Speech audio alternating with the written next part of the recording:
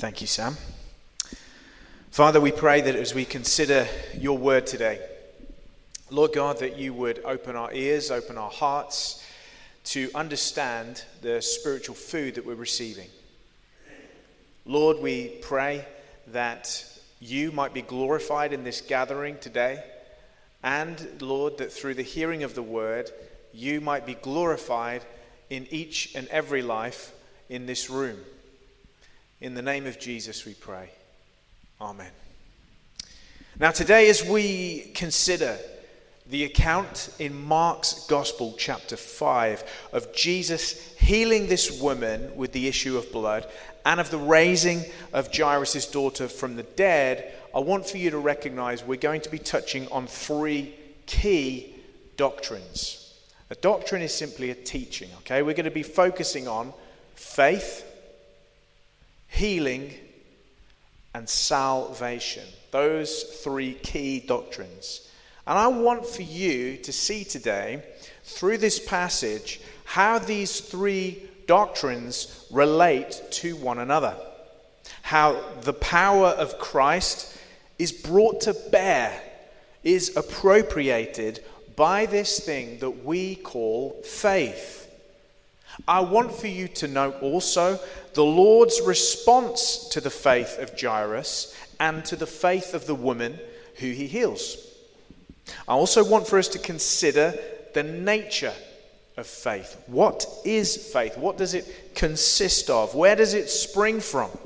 And how does it manifest? There have been many, many teachings on faith. I'm sure you've heard many before, but I want for us to consider this doctrine of faith as we look together at this passage. Also, what can this passage teach us today about the subject of supernatural healing? Because that's what happens, isn't it? We have two accounts, two separate women being supernaturally healed by Jesus. What can this teach us about supernatural healing? And what is the relationship of faith to supernatural healing? There are many teachings on this subject of healing that have been taught from this passage, and many of them center on the role of faith in healing. And this is an area, I think, where there's been a lot of confusion in the body of Christ, and therefore a lot of hurt and damage that's been caused by error when handling the Word of God. That is why we must proceed today with caution, with care, as we unpack the Word of God. Finally, I want for us to take a moment as we pass through these two doctrines, looking at faith, looking at healing, and I want for us, as if pausing in a walk through a valley, to cast our eyes up and look up to the mountaintops, to the lofty summits above, because I think if we do, we shall catch a glimpse of the glory of God's great work in saving sinners just like you. I think if there's a summit of revelation in this scripture, if there's a mountaintop, a pinnacle of teaching in this passage, it's actually the doctrine of salvation.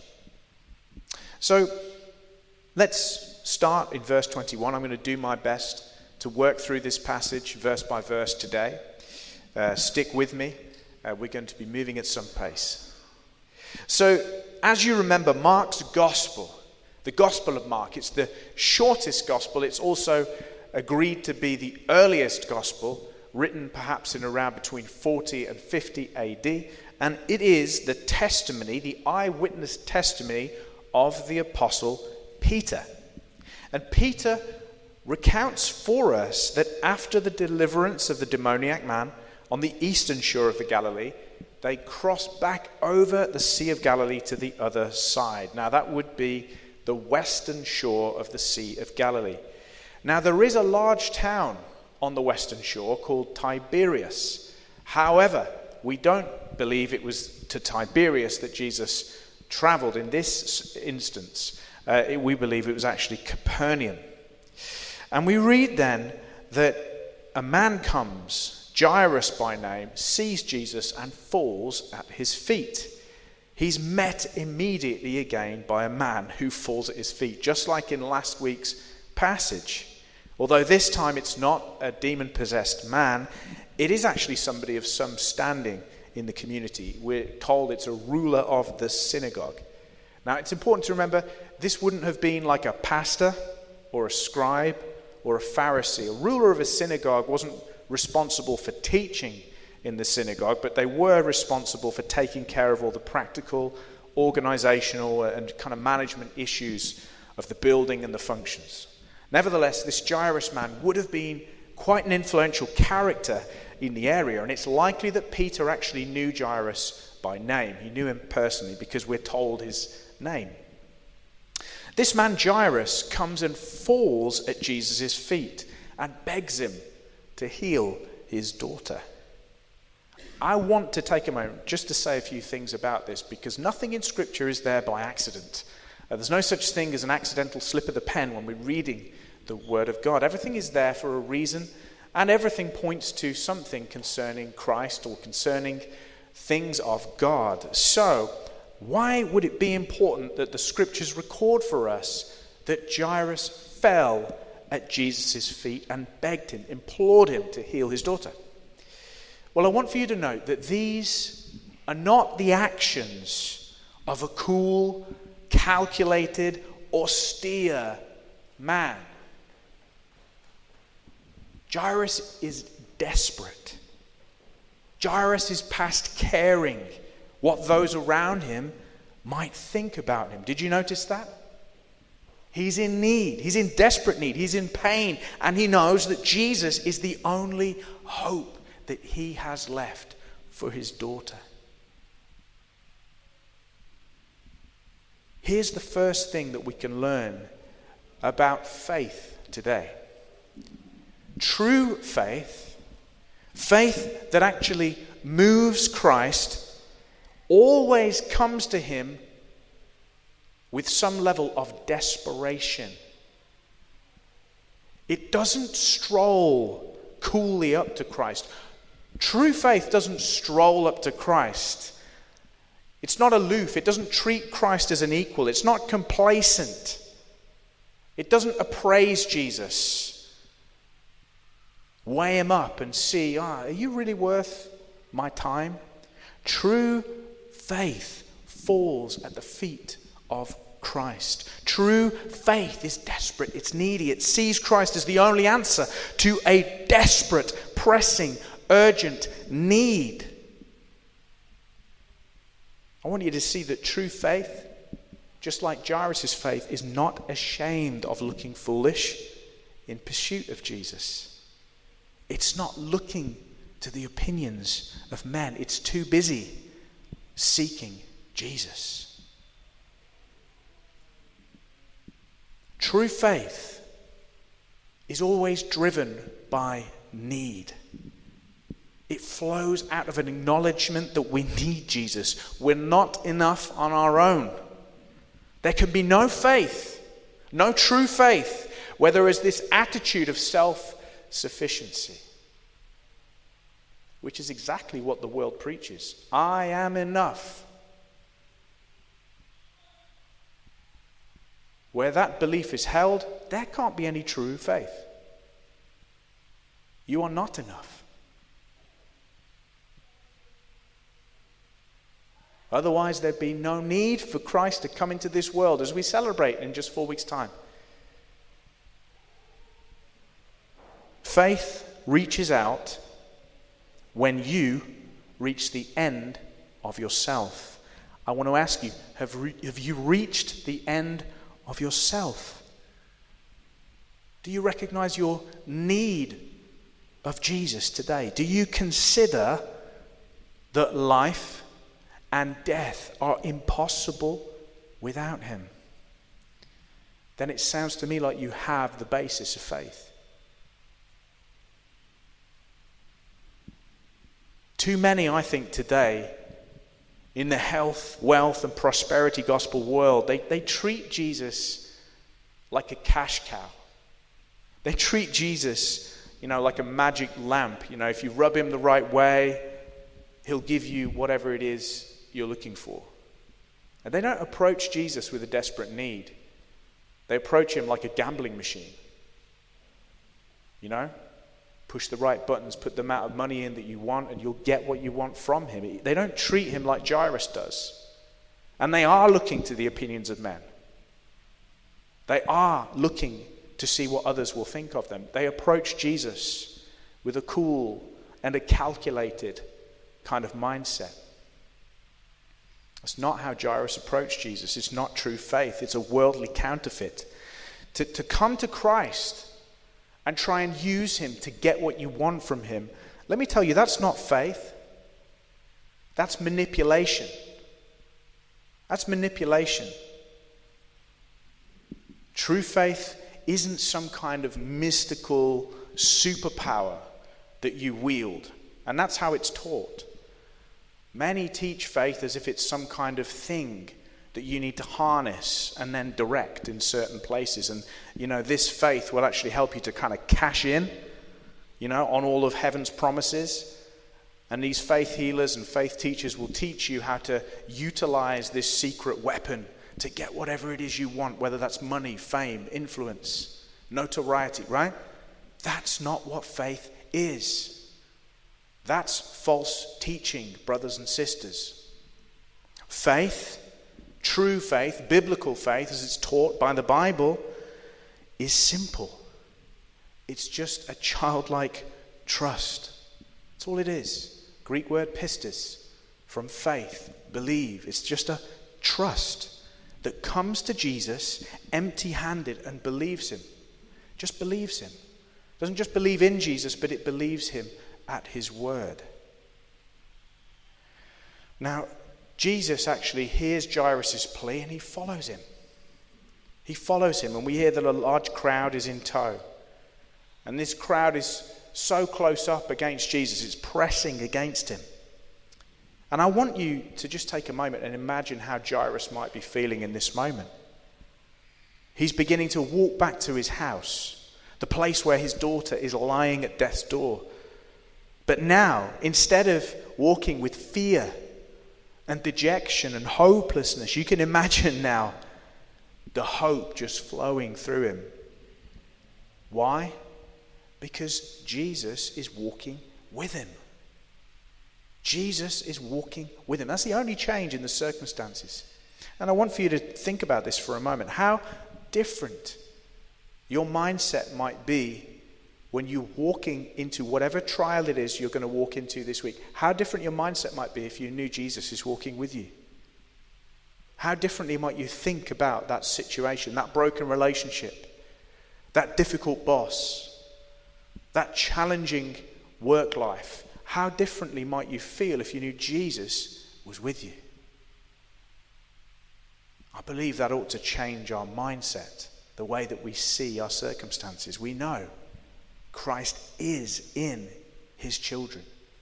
Through the Holy Spirit, it's Christ in us who is the hope of glory. That should change our mindset. Amen? Now, this procession to Jairus' home, we read, is interrupted. There's an interruption. A woman who we're told has had a discharge of blood for 12 years interrupts the procession. Now, her condition would certainly have been very serious at the time. It would have been debilitating. It would have been life-altering. Moreover, amongst the Jews, it made her ceremonially unclean. So for 12 years, not only would she have been suffering and sick and ill and losing strength, she would have actually been effectively ostracized from her community. She'd have been set apart from those who she loved. Anybody who touched her, even her husband, would be made unclean as well. Can you even imagine that?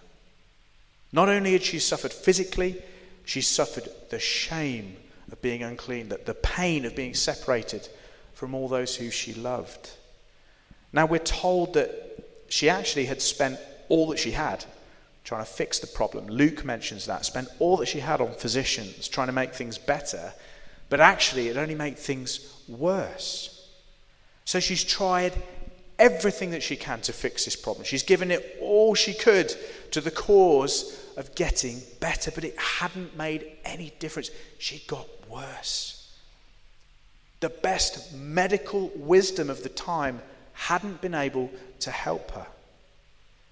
Now, There are people, I think, in this world, maybe even in this building, who sense that there is something wrong with their lives. There's something that's out of kilter.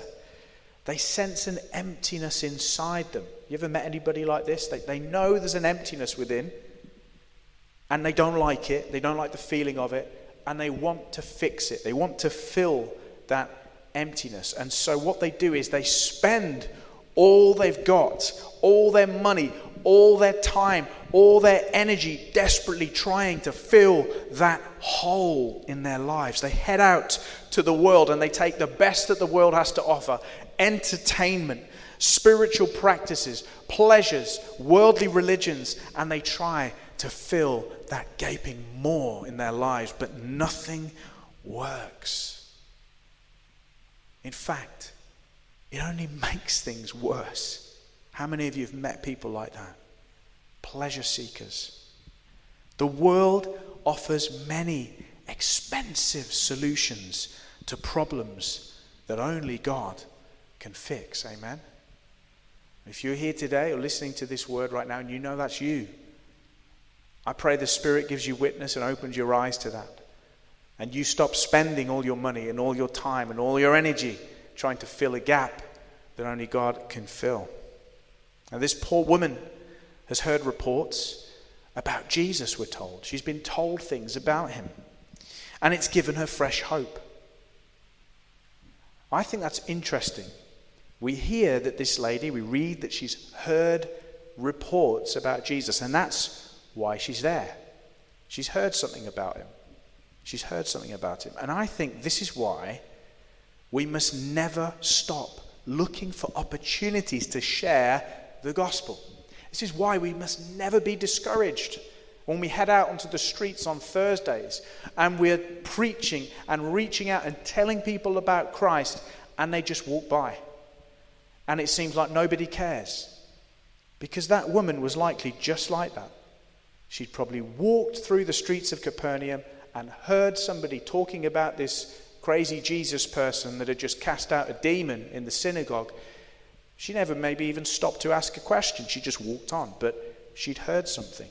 She'd heard something. She went home with that report about Jesus and she couldn't let it go. Now, each and every one of us, when we do evangelism, we must remember every time we share the gospel, it's a seed that we're sowing that the Holy Spirit can water.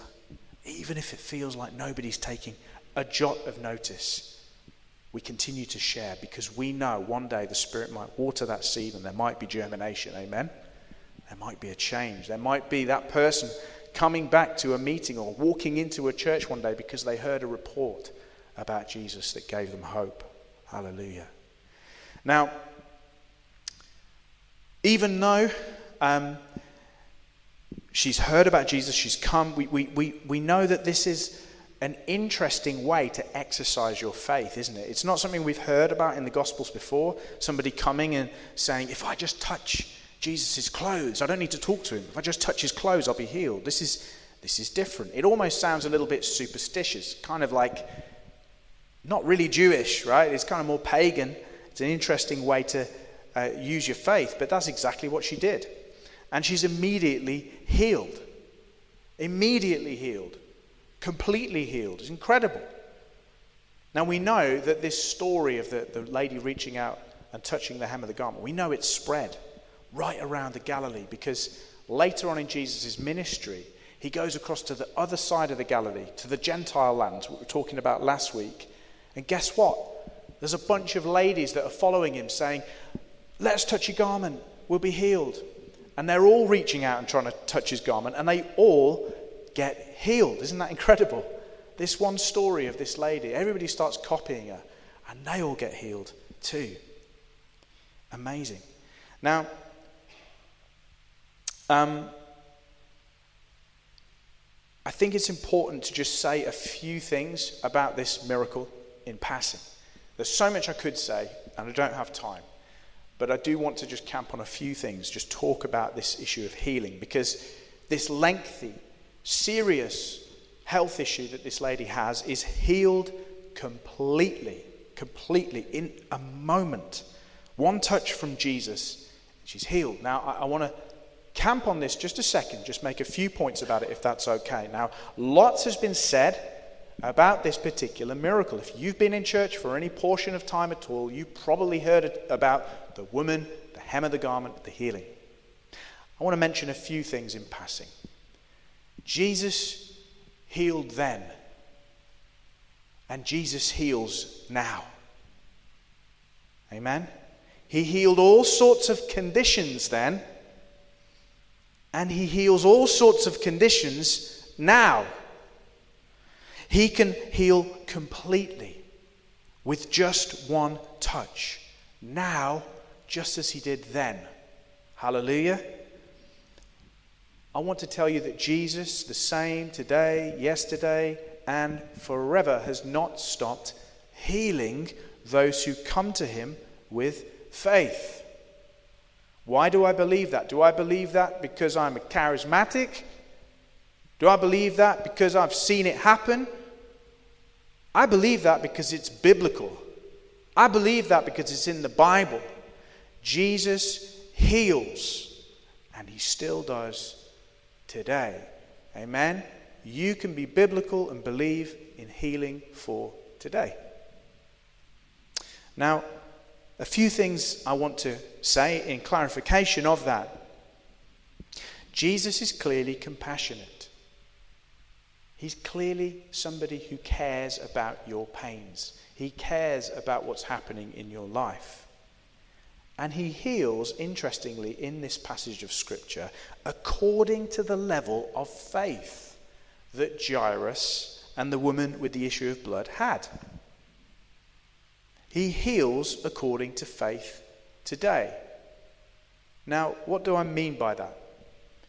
What I mean is simply this. Jairus had faith, didn't he, for Jesus to come to his house. He says, if you will just come to my house and lay hands on my daughter, she'll be made well. Now, what's interesting is Jesus doesn't turn and say, well, actually, Jairus, I could heal her from here. I did it a few weeks back. There was a centurion, he came to me, and I healed his servant remotely from here. I could do that for you, so I'll do that. Jesus doesn't say that, and he doesn't do that, does he?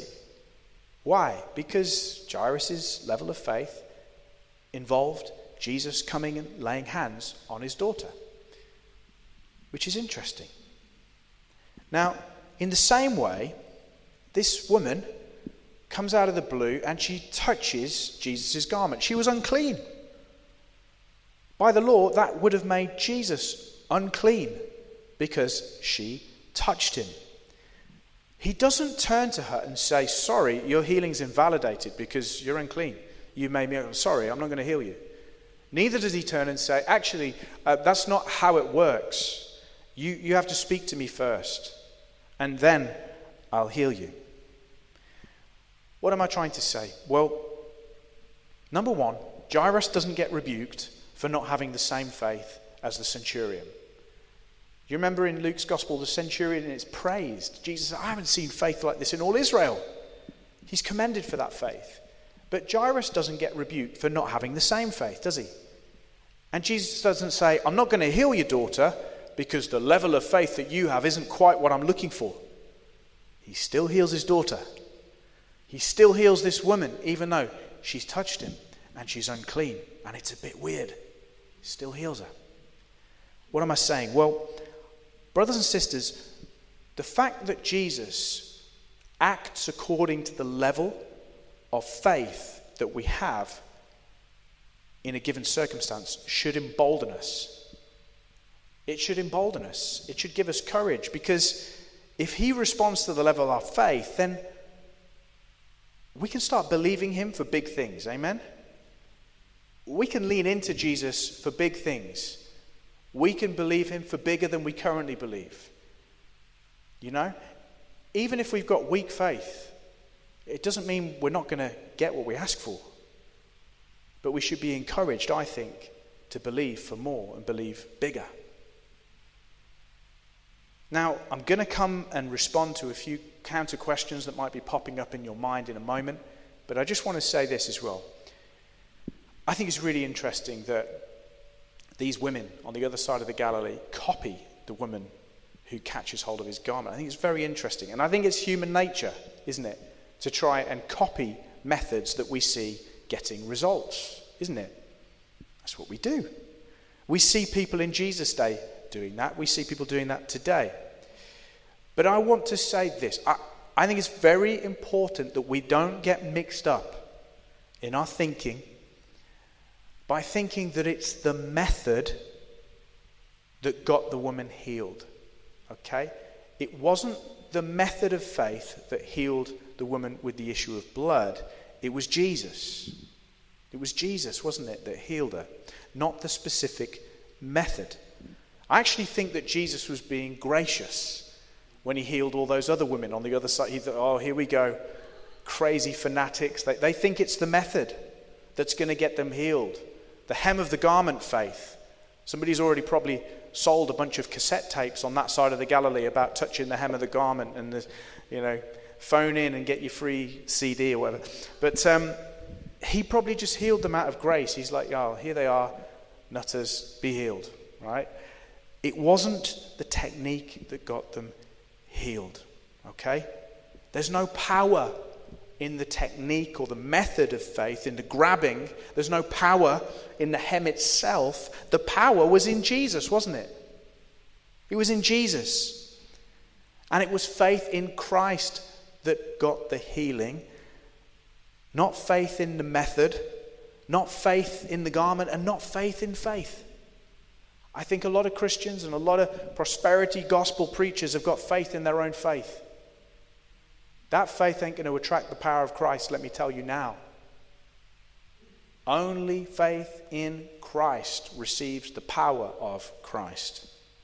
So our faith, brothers and sisters, is not to rest in our declarations, in saying certain prayers and certain words. Our faith has got to rest solely in Christ, in him and his promises alone. Now let me just respond to a few counter questions here. What about when people don't get healed? Talking about healing, I think this is a good one to talk about. I can't go into it in too much detail, but let me say a few things. Why is it that some don't get healed? Is it because they grabbed the hem wrong? They didn't quite get the right purchase on the hem of the garment? Maybe they didn't hold on to the hem of the garment quite long enough. I'm using metaphors here, but I think you understand what I'm saying. You're smiling because you know those suggestions are absurd. You know that's absurd. But sadly, many Christians have been taught things like that about their healing. They've been taught that if they're not healed, it's their fault. You're not healed because you didn't tarry long enough. You didn't declare the right phrases. You didn't approach God in the right way. But I want to remind you again, the faith that this woman showed was not orthodox. It was a bit strange, a little superstitious, but Jesus healed her. We know that Jairus' faith wasn't perfect. We know that from this passage he began to doubt. He began to doubt when his people came and said, sorry, don't bother the teacher anymore, your daughter's dead. Jesus has to turn to him and encourage him and say, don't fear, only believe. Jairus' faith wavered. It wasn't perfect. Did it prevent his daughter from being healed? No. She was raised from the dead. There's even an account in John chapter 5 of Jesus healing a lame man. The lame man didn't even know who he was. Didn't even know him from Adam. And Jesus heals him. The point being, Jesus healed all these people who had imperfect or even weak or next to no faith in him. Doesn't that surprise you? Even a weak faith gets a powerful Savior. Hallelujah. Even a weak faith gets a powerful Savior. That doesn't mean that you get to stay with a weak faith. It doesn't mean that weak faith forever is commendable. We're supposed to Let our faith grow as a mustard seed grows. But it does mean healing and breakthrough depend upon God, depend upon Christ. When somebody is not healed, it is not their fault. We believe God heals today, amen? Secondly, we believe God is sovereign today. God works all things according to the counsel of his will. He's in control. He's in charge of everything. He's even sovereign over the devil. When healing doesn't come, what do? We keep praying. We don't give up hope. We trust the process. We learn to trust God in the process. We trust his timing. We trust his plan, even though we might not understand with our finite minds how he can be working all things together for good. We know that the Bible says he is, and so we trust. Amen.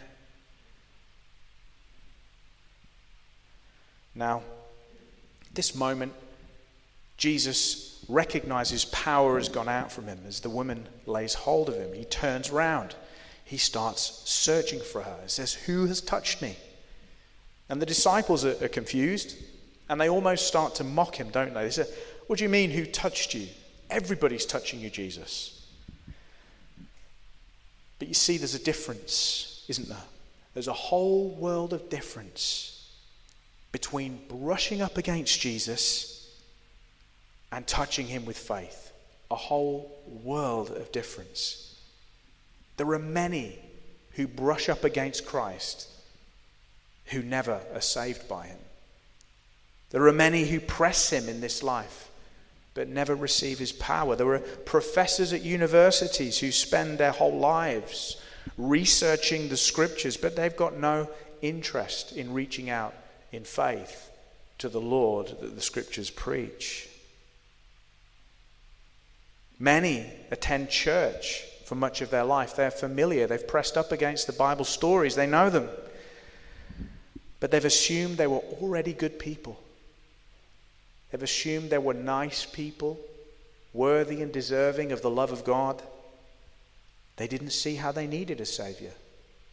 So they never bothered to reach out and touch Christ with faith. If we are to receive Christ, it must be with faith. Association alone isn't good enough. Good works are not good enough. You personally have to reach out and touch Christ with faith. Nobody can do that for you, and no one is saved apart from faith in Christ.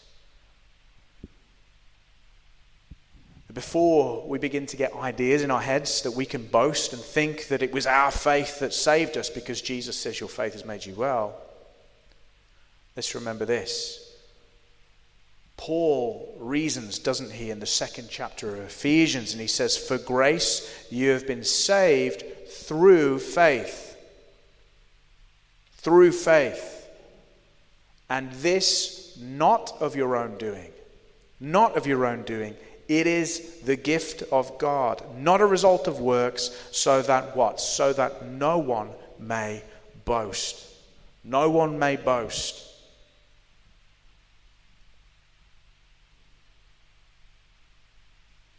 I think this is amazing. We're catching a sight of that mountaintop right now, of this doctrine of salvation. We see that faith is required for salvation. Faith is required for the power of Christ. But equally, we see that it's also a gift of God.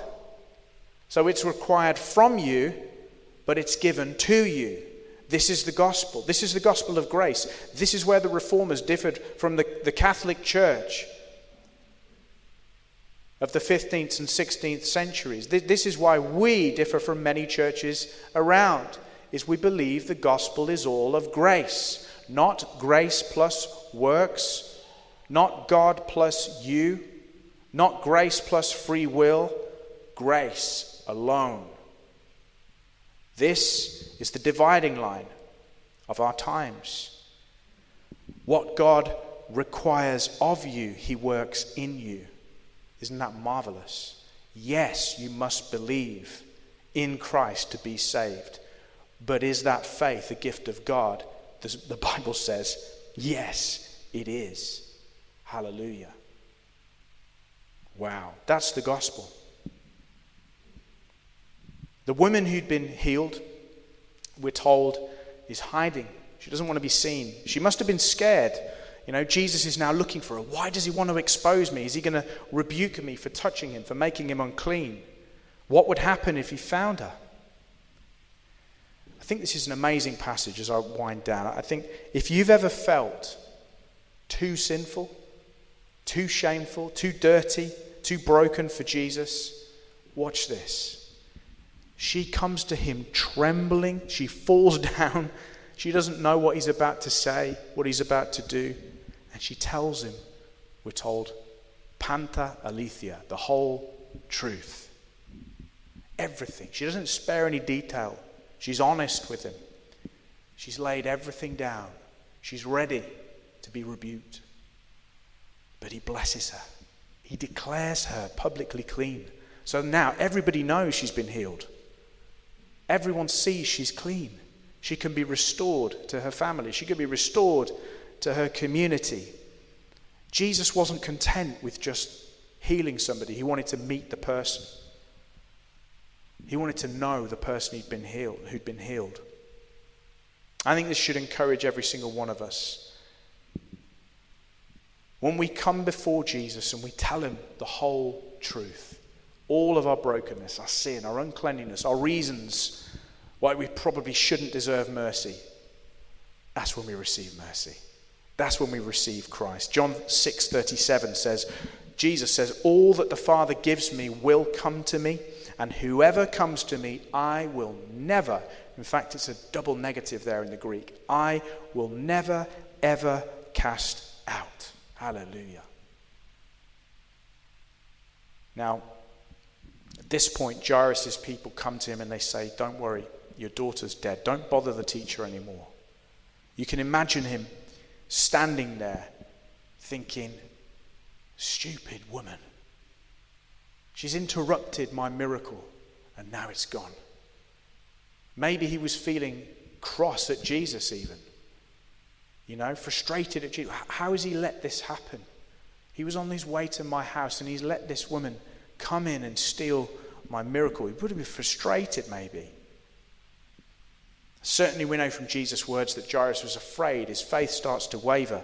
Jesus hears what his people say and he turns and says to Jairus these words. He says, don't fear, only believe. Only believe. He encourages Jairus in Jairus' moment of wavering. When Jairus is looking at the circumstances and thinking, that's it, I'm done for. Jesus encourages his faith. He doesn't rebuke him. He doesn't punish him.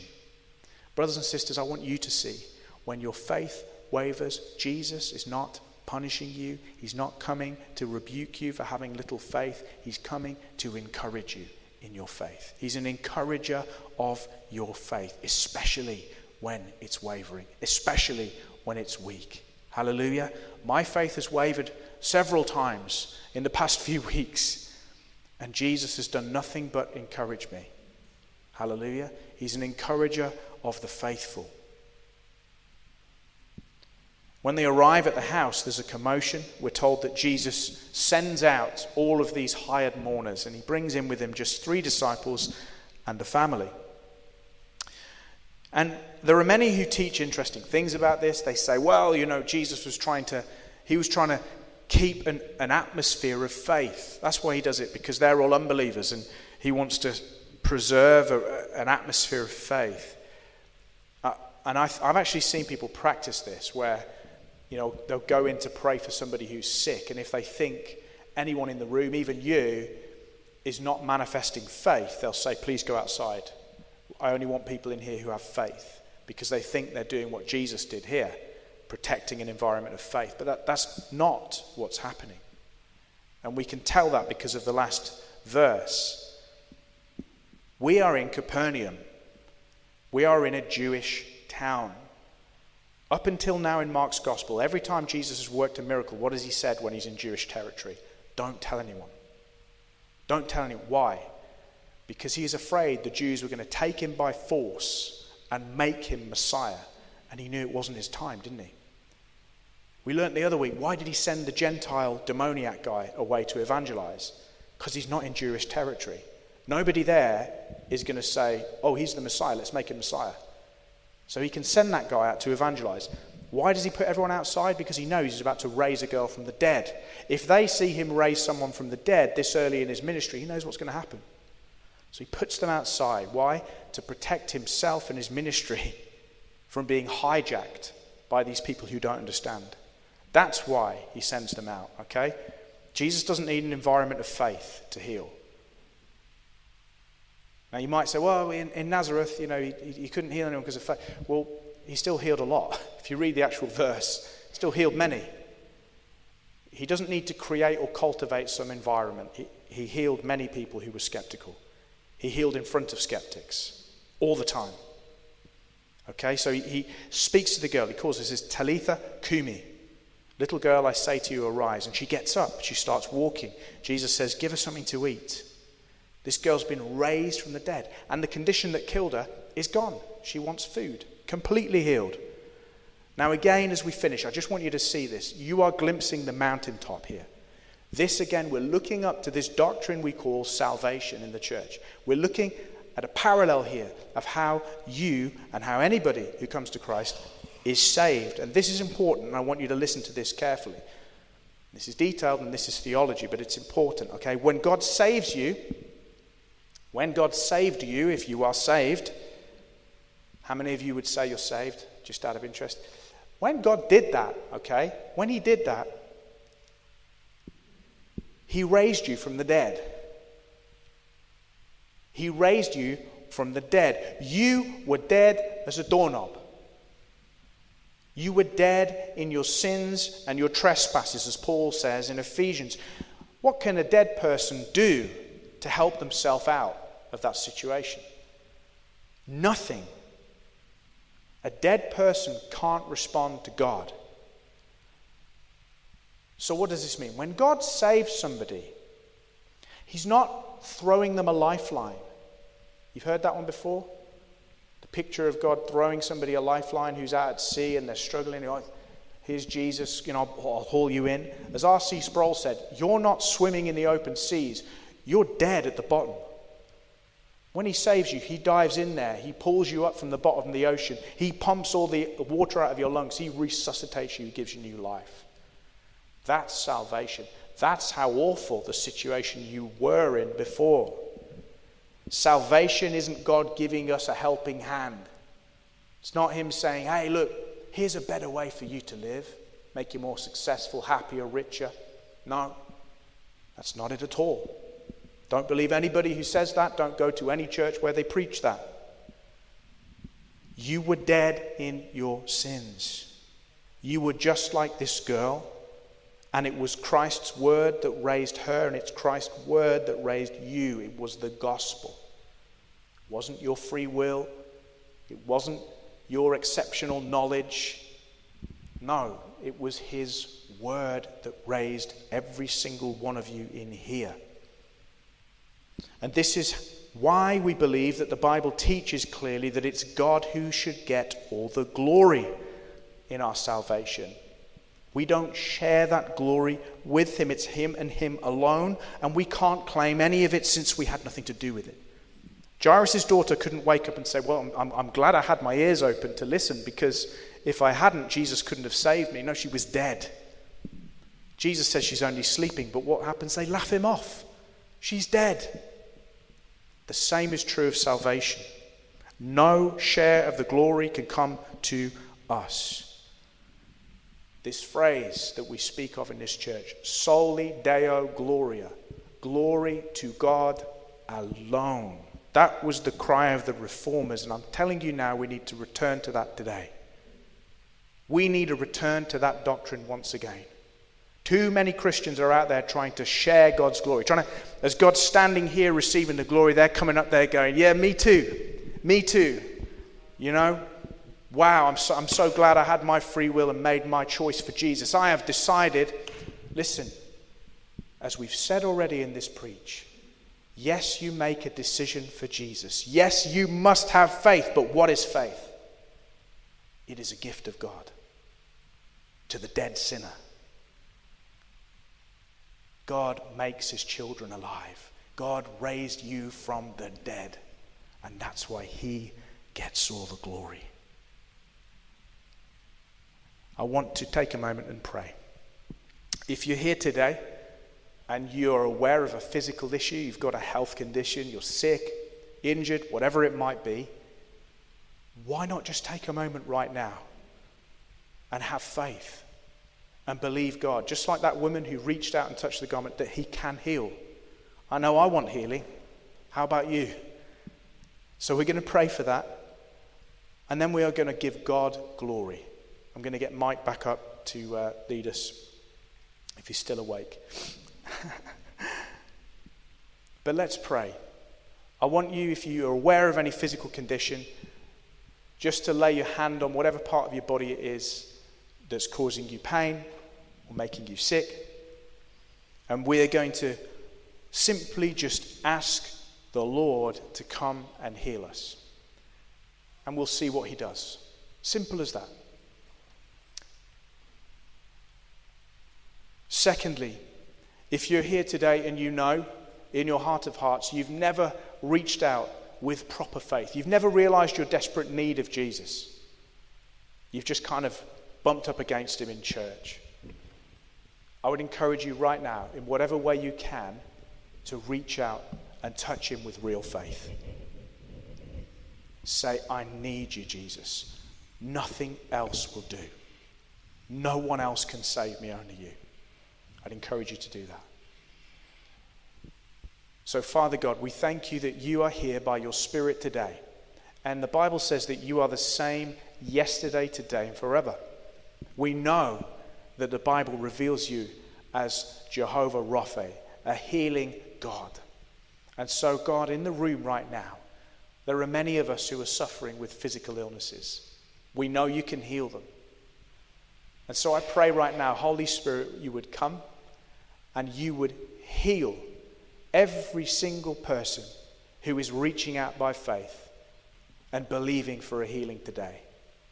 Whether it be stomach issues, whether it be cancer, whether it be headaches, whether it be viruses, whatever it may be, we pray in the name of Jesus, healing come through your sacrifice.